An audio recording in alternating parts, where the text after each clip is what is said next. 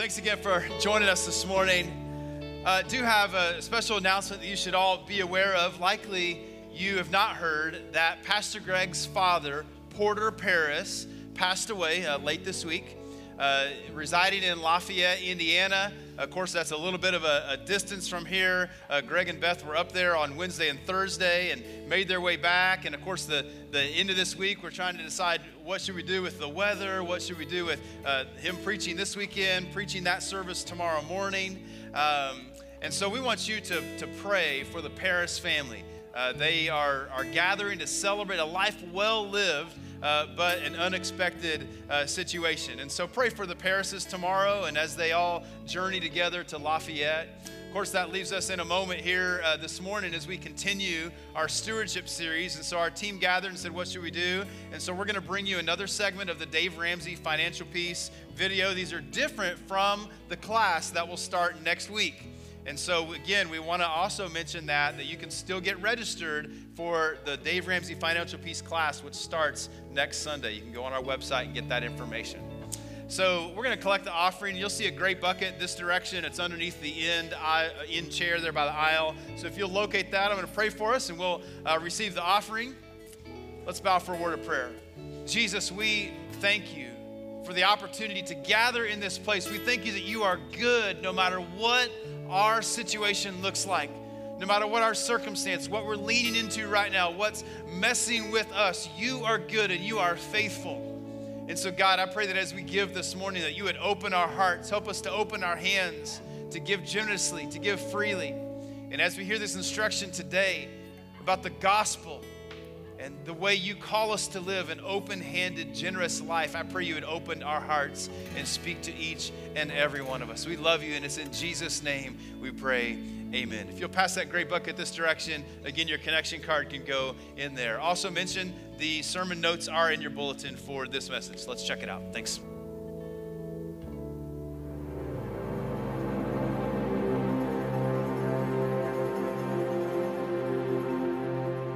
Somewhere around the third or fourth grade, you and I learned to do math word problems.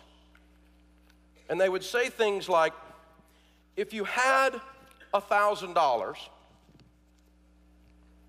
and you gave away $100, how much would you have left? And we all learned $900. In other words, we started with 1,000, and after giving away 100, we only have 900. 900, where I come from, is less than 1,000. Are you with me so far? The problem with that is, although it's mathematically true, when you deal with the subject of generosity and giving, it sets up mythology in your head, and you make one of the biggest mistakes with money you can ever make. Because you fall prey to the idea, and I did it too because I'm a math nerd. I fall prey to the idea that when I give money away, I end up with less. Because that's what we were all taught. And again, it's mathematically true in that particular moment. It's not true over the scope of your life. And it's not true for those of us that walk with Jesus and love him. It's not true because giving is the lifeblood of the believer. Generosity is necessary for the lifeblood of the believer, for our hearts to beat. And it changes our lives and it transforms us. And literally, the misunderstanding is that by giving I end up with less, and the net result is that by giving I end up with more. Now, it's not necessary. Yes, it's more joy. Yes, it's more blessings. Yes, but most of the time, and I'll walk you through this, not in some kind of mystical prosperity kind of way, but most of the time you do end up with more money.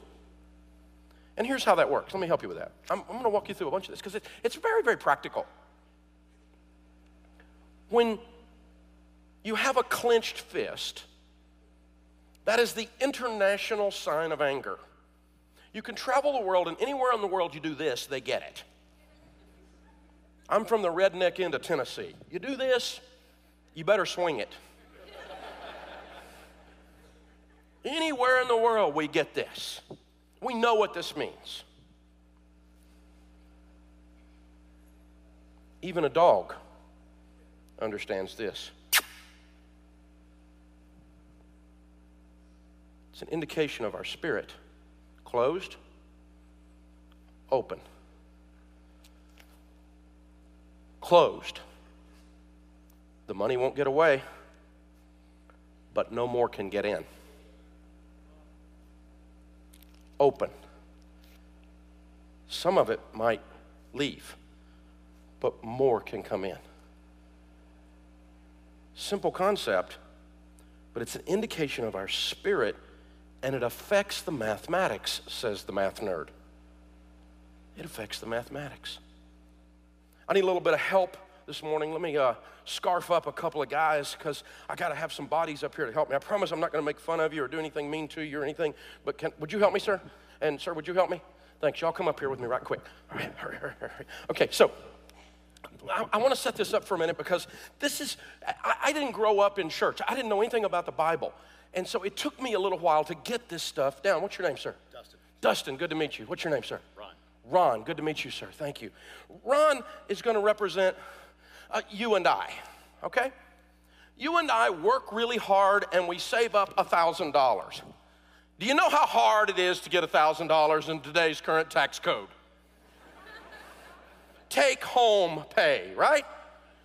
And we fed the kids and we still got $1,000. Is that hard to say yes?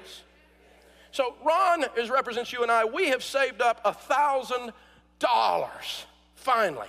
Now Ron, this is $1,000. This is my most expensive visual aid. My wife says I can come home, but not without the visual aid. Got it? Okay, hold on to that. So Ron has got, you and I have got $1,000. And what we would do is we would go to Dustin's bank. You're not a banker, are you? Good, okay. Because you don't want to make fun of the wrong people. I mean, I'm not making fun of you, but you don't want to put, oh no, it would be bad. So Dustin's going to be our banker. He owns a bank, or he runs the bank. He's the branch manager of the bank. And you and I go down and we make a deposit into the bank. Now, I know it's been fun holding my money, but it's your money for this, so you can make a deposit in Dustin's bank. Now, that would be now. Yeah, good. Okay, now, so he made a deposit in Dustin's. Now, watch that banker, y'all, because you know how that is, right? I mean, y'all read the news, right? So keep an eye on him for me. Then Dustin, hold on to that. So now Dustin's got my money. He's got Ron's money in his bank. Now, Ron, are you married? Yes. And is that your wife sitting right down there? Yes. Beautiful lady. You did well. All right. So, yeah, outpunted your coverage, didn't you? So, yeah, me too, man. That's a good man. So, his wife, now I got to help you ladies with something. I've been married 30 plus years. Let me help you with this. Men do not understand China. We do not understand expensive plates that we never eat on. Men do not grasp this. And we really don't understand $2,500 cabinets to put the plates in that we're not going to eat on. We don't get it. But if you've been married a little while, you don't necessarily have to get it, but you just gotta get it. You know what I'm saying? And so Ron's wife says, honey, we need a china cabinet for the china. Go down to the bank and get our money out. So Ron goes down to the bank and he goes up to the teller and fills out the deposit slip. I want my money out of here. And the teller gets like deer in the headlights look and says, oh no, you're that Ron.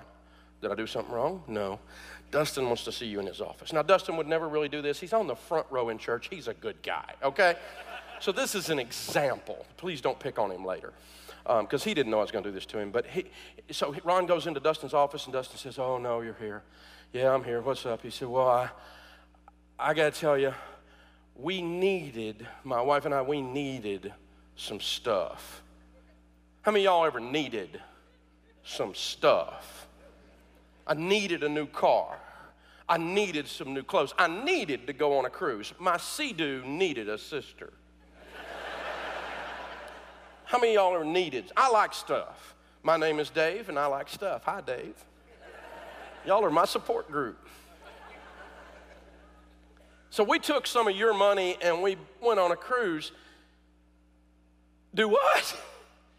You took my money and you went on a cruise? Do what? Now, I don't know about y'all, but it'd take me about, as soon as I figure out this character stole my money, as hard as it is to get $1,000, I mean, I'd lose my religion right there. In Tennessee, we call that having a duck fit. I want my money. I want my money now. You mean you stole my money? You needed a cruise. Well, I'm going to choke you. How would you feel if you trusted your money to someone to manage it for you and they mishandled it? How would you feel? That's how I would feel. Now let's change their names for a minute. You're going to get a promotion. You ready? This position doesn't actually represent you and I. I tricked you. This position represents God. This position doesn't represent a banker. This position represents you and I. God owns it all.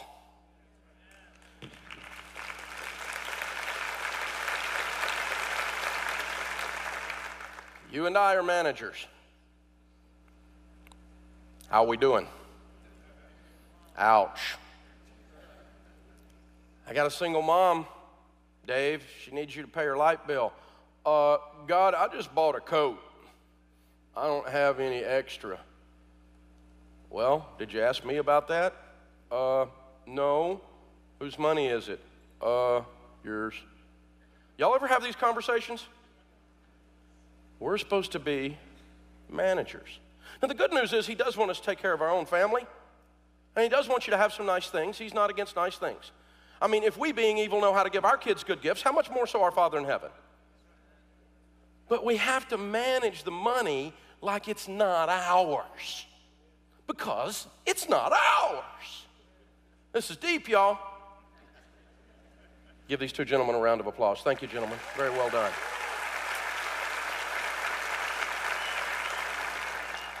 The psalmist says, the earth is the Lord's and the fullness thereof. God owns it all. And if you start all of your money discussions with that, it changes your perception of everything. It changes your perception of debt. It changes your perception of budgeting. It changes your perception of everything. Now, in the Christian world, we call this stewardship. Steward, which is not actually a Christian word, but it's a North American Christian term now. It's actually an Old English feudal term. Think of Braveheart, the movie. How many of you saw Braveheart? Okay. That's kind of the feudal economic system that was in place when the King James translators did the first English version of the Bible that we all very much work from in one way or another. So they said, be a good steward, be a good steward, be a good steward. Now here's how the feudal economic system worked. There's a guy in the castle. He's the lord of the realm. A realm is about a 3-county area. The guy in the next biggest house in the realm doesn't own anything, but manages all the business affairs of the realm for the lord of the castle, the owner. The guy in that, he manages the crop rotations, he manages the labor and the peasant and the slave labor, he manages the banking affairs, the mercantile affairs, the marketplace affairs. He manages the business of that realm for the owner of the realm, the Lord.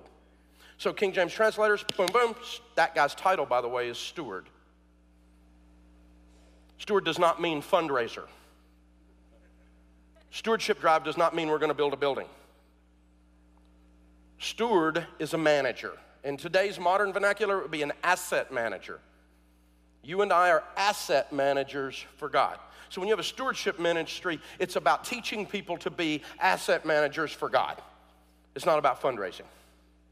But we've co-opted that word because as soon as the North American Christian hears the word stewardship and they put that scripture up there, where there is no vision, the people perish, those of us sitting out there go, oh no, we're going to build a building. Don't we? Because the word got co-opted and has been twisted. The word stewardship literally means to manage. And it starts from a giving perspective with the basic tithe. a tenth of your income to your local church. The tithe is 10%. When you finish paying your tithe of your income, it says in Deuteronomy 26, give a tithe of your increase. A tithe of your increase. What were you increased? And that's the baseline for a believer, an evangelical believer that is in their local church. They give a tithe to their local church. That's where we start with the discussion of giving. Now, I struggled with this because I didn't grow up in church. And I didn't understand all these words that we use in church. So I started going to church as an adult, and the pastor got up there and he said, you people need to give a tithe. I said, what's a tithe? He said, a tenth. What's a tenth of what? Your income. Where are you wanting me to give this? To our church. I went, right. That sounds like a great plan for you. No, that's not how it works, Dave. Yeah, I got it. Yeah, I got it. I mean, it didn't take me but a minute to understand the vernacular was I'm getting ready to give 10% of my money to him, and that was his plan. I got the gift of cynicism, y'all, okay? That's how I started. And I had to work up and start to understand and grasp generosity and giving from that low bar, which is a pretty low bar. A squirrel can get over that bar, okay? And so the first way I did it was I said, why does God talk so much about giving all through Scripture? And the first thing I thought, I'm so silly, and you would never do this, but I did it. I said, God needs my money. That's why he wants me to give, because God needs my money. Now that's really kind of funny if you think about it. This is the great I am. He spoke galaxies into existence. He needs your money. I'm sorry, that's a little humorous. God needs your money. Listen, darling, if God wants your money, he'll take it and there'll be a greasy spot where you were sitting. He doesn't need your money. He's already in control. He's not worried about it. He owns the cattle on 1,000 hills. He owns the hills. Well, if God doesn't need my money, then maybe the reason God has us all through Scripture to give and give our tithe to our local churches because the church needs our money. And so I elevated my spiritual walk from that all the way up to I'm a good Christian Boy Scout. I promised to give my tithes to my local church, and I was becoming a young Pharisee. All about the rules. Find out what the rules are and keep the rules. I'm the oldest child. I'm a rule keeper. Give me the rules. I'll keep the rules. That's why God has us to give to our local church, because we need to support the work of the local church. The widows and the orphans and the missionaries and the important work of the kingdom of God needs to be supported by the local church, and it's up to me to take care of that. That's why God has us to give. Then I sat in on the church board meeting, and the annual budget was $7 million, which was more than my annual budget. So I quickly figured out God didn't have me giving money because the church needed my money. He didn't have me giving money because he needed money. So why does he have me giving money? Years ago, I was holier than I am now. And I did a lot better job getting up at 4 o'clock in the morning and reading the Bible, or 5 o'clock in the morning and reading the Bible. I still do it enough, but I was holier then. Some of you are very, when you're new in the faith, you got to study. You got to learn. And so I spent a bazillion early sunrises. And I'm still pretty disciplined, but a lot of you are a lot holier than me, I'll just tell you. But one morning about 5:30, I was sitting there reading the Bible. Many years ago, my son, who's a grown man now, was 5 years old at the time. The sun is rising. 5-year-old starts coming down the stairs. He's got up too early. Now, you know the 5-year-olds when they get up early. Their hair looks like this, right? He's 5 years old. He's got no front teeth, right? He's got his Spider-Man footy pajamas on and the right knee's out because he's been sliding into home base, right? And he comes down the stairs dragging his blankie. Cute from now on. But it's 5:30 in the morning. He's interrupting my Bible study. I said, son, you need to go back to bed. You're going to be tired later. You're going to get grouchy. Then you're going to get a beating. You need to go back to bed. So,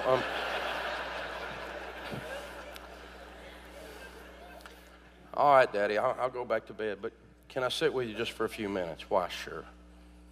And this little Spider-Man guy climbs up in my lap. And before I knew it, tears were running down my face. And he said, Daddy, what's wrong? Did I do something wrong? I said, no, baby, you didn't do anything wrong. I said, I was just reading here, and I've read it a whole bunch of times. See, I got 2 daughters, and I love my daughters, and I got 1 boy. And he's sitting in my lap. And son, I was just reading here that God gave his only son. I can't get my head around that to this day. He gave his only son. Wow. And you know, the Bible says in Genesis that you and I are made in God's image.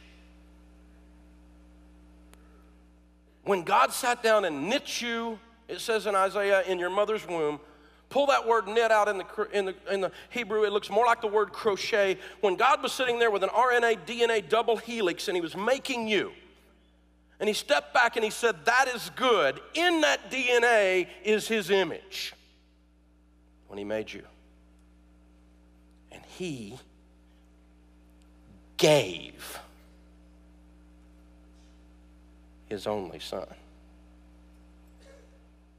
God has us to give because he wants to make us to look more like his son. He wants us to be Christ-like. He wants to redeem us. He has me to give because his requirement for me to give is a gift to me that causes me to be transformed into a giver, which makes me more Christ-like, more of a Christ follower, a Christian. Hard to be a Christ follower when you never give. Very hard. You can't say you're Christ-like. He laid down his life voluntarily.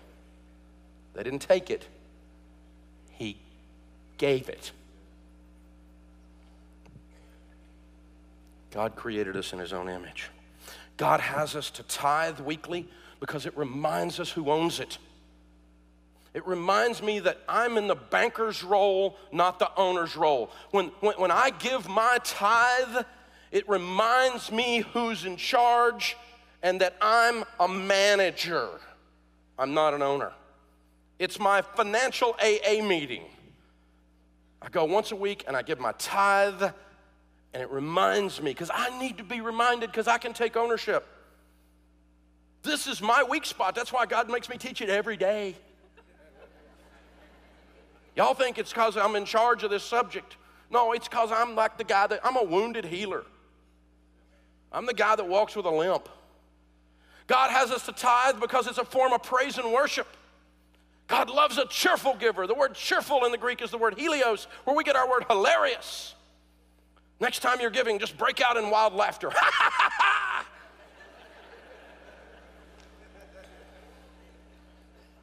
God has us to give because it's spiritual warfare. I will rebuke the devourer for your sakes, he says. Now, some people get all freaked out about demons. I'm not freaked out about demons. I read the back of the book. We win.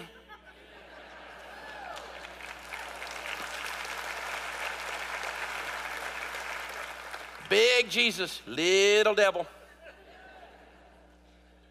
But there is a demon of water pumps on your car out there right now. It's going ding, ding, ding, ding, ding.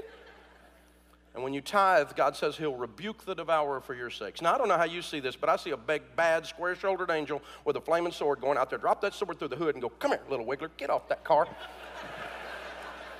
That's a tither. I don't know how you see it. We'll get to heaven, then we can quit arguing about it, I guess. But that's how I got it. And giving's not about salvation. God doesn't love you more if you tithe. I don't love my kids less I don't love the dumb ones more than the smart ones. They misbehave. I don't like their behavior, but I still love them. They can't do anything to cause me to stop loving them. I want to kill them sometimes, but they can't cause me to stop loving them. I'm sorry you're dead, but I still love you, brother. Yeah. I mean, that's God, isn't it? We're in His image. And He's not mad at you about this. And He's not waiting to bless you. He's waiting to find somebody He can trust that is a good manager. Because you don't promote people in your company if they're bad managers. And you and I are made in God's image. My wife is a runner. She's a health food nut. Drives me crazy. Puts all this grotesque stuff in a juicer and a blender that should never be put together and creates this toxic nuclear drink. Looks like something out of a monster movie. Steam is coming off of it. And she goes, "You want some?" I'm like, "No. It make you look like me. That's what scares me. Yeah, no. You be skinny like me. I know, but I don't want to be a woman. I don't want to drink that. No. So, I know. I should drink more of them. I obviously need to do better, but it's nasty." She finishes a drink of that stuff. Y'all probably done this too. I've seen her do it 100 times. Sets it in the sink and turns on the faucet and walks away. You ever done that with junk in a cup? Do you know if you just let that water run long enough, the clean water will displace the dirty water. And eventually, if you let it run, and she will let it run, she forgets and just walks off. If you just let it run, eventually you will have clean water in there, and you've done nothing but have clean water displace the junk. It's called the displacement theory. In my world anyway, that's what we call it. You see, I've got this weird idea. What if you and I started, because according to all the studies, 2.5% to 4.5% of evangelical Christians give a tithe at their church. Almost nobody tithes. So they ask me these questions like, do we tithe on the gross or on the net? Doesn't matter. None of you doing it.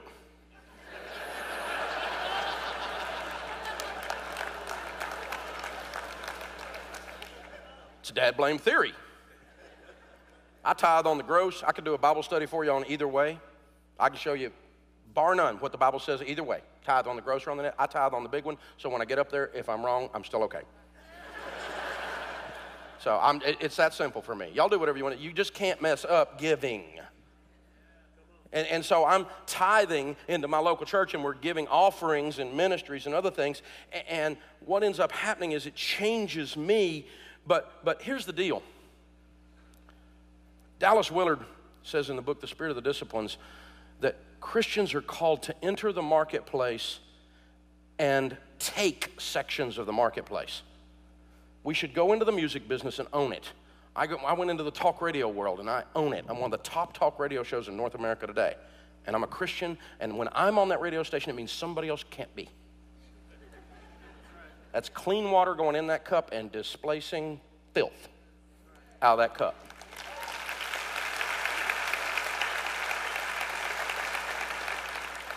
And not because I'm clean, but I'm cleaner than some of them. That's all it is, okay? Because Jesus in me is clean. Y'all got that. I'm not bragging on me. But the idea being this, what if we thought about money in that way in our giving? In other words, what if the believers in North America got our financial act together, understood we're managing money for God, and it is not only our job to take care of our own household and enjoy some money, it's not only our job to take care of our future, it's not only our job to take care of these different elements of our lives, but it's our job to completely displace all the filth in the culture, and let's use a few $1 billion and do that immediately.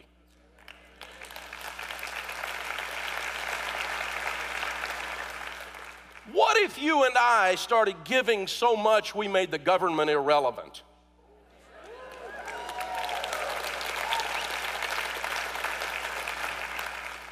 I can vote for that party because it's our job. But we got to get control of our money And we got to remember, we don't own it. God, what'd you give me this money for? I want you to enjoy some of it, son, because I love you. Thank you, Father. I want you to impact this hospital. I want this single mom to not have a light bill through the end of the year. God, Dave, I want this lady to have a car over here. Dave, I want this ministry over here that is transforming lives to be funded for the next year. I gave you the gift of managing assets for me, and this is what I want you to do with it. And you've been faithful in the little things, so son, I fully am going to give you more to manage. That's who I want to be walking in. That's who I want me to be when I grow up. We can change this culture, folks, but it starts with changing our brains. Because when you give, you don't end up with less. It changes who you are, and who you are is where your income comes from. It's not mystical. You become a generous person. Generous people are brought the good deals. Generous people are given the promotions. Generous, spirited people are who we all want to be around. Nobody wants to be around Mr. Tight Fist. Talented people don't want to work for Mrs. Tight Fist. Everybody wants to be around Mr. and Mrs. Open Hand. Not because they're trying to scarf money off of them, but because we just enjoy being around a person who, no matter how important they are, will open the door for you. It's a generous spirit. This is where your income comes from, where your opportunities come from.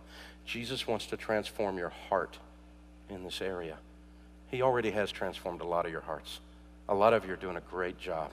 I'm singing to the choir. I know that. But I got to tell you, we got work to do in this culture. We need to be displacing things with our salt and our light and the money that is not ours. We're just managers. Father God, we thank you for this day. We thank you for these people. I ask, Father, that you clear this subject into their mind and that you pour your spirit on it. If I didn't do it right, Lord, that you fix it. And that you show them how important culturally this idea of ownership is. And cause them to be joyful, generous managers of the things you've given them to manage. In Jesus' name, amen. Amen. Wasn't that a good word? Very, very good stuff. Stand up with me for just a moment. I want to ask you to think about a couple questions here as we close out this service here this morning. Because I think that if we understood the way that God wants us to manage and live out our finances and also our lives, that life would look different. I mean, you would probably agree that there's something in what we just heard. There's something in the gospel message that maybe needs to look different in your life. And so I want to ask you this question. I want every single one of us to think about what would look a little bit different in my life if I lived out the principles that we just heard about, of understanding that it's not ours. It all belongs to God, and God has entrusted us with not only our lives, but the finances and everything that we have. But what if we had our hands open instead of clenched? What if we would open our hands and say, God, it is yours, and so you've entrusted me with it, and allow me to use it for your glory, whether if that's our lives, our money, or whatever it may be. Let me ask you this. How would your life look different? What would change? What would change in our church if every one of us believed that we were managers of the resources that God has given us, that we were good stewards to be found faithful of what God has entrusted us with? How would our city look different? How would our world change? If we said right here, we want to start a movement of people who really understand that it all belongs to God, and so let's let it go. Let's manage it faithfully, no matter what it is. I trust and I believe that you heard something powerful, as I did this weekend, in this message, that it all belongs to God and that we are the managers of the resources He has given us. Let's pray. Jesus, I ask right now that we would all open our hands to you. In fact, right now, I just ask and just challenge you, if you want to make a statement of faith right there between you and God, just hold your hands out. Maybe start with them closed and just open them up. Just open them up as a symbol to say, God, what I've held on to, what I have clung to for so long, be it my life, my finances, or whatever, God, I open my hands up to you. And God, thank you that you hear our prayer to be generous people with our lives and everything in them. We love you. And it's in your name we pray. Amen. Now, church, here's the blessing. May the Lord bless you and keep you. May his face shine upon you and be gracious unto you. May he lift up his countenance upon you and give you his peace, both now and forevermore. Go and be blessed. Thanks so much for being here. We hope it was meaningful. See you next week.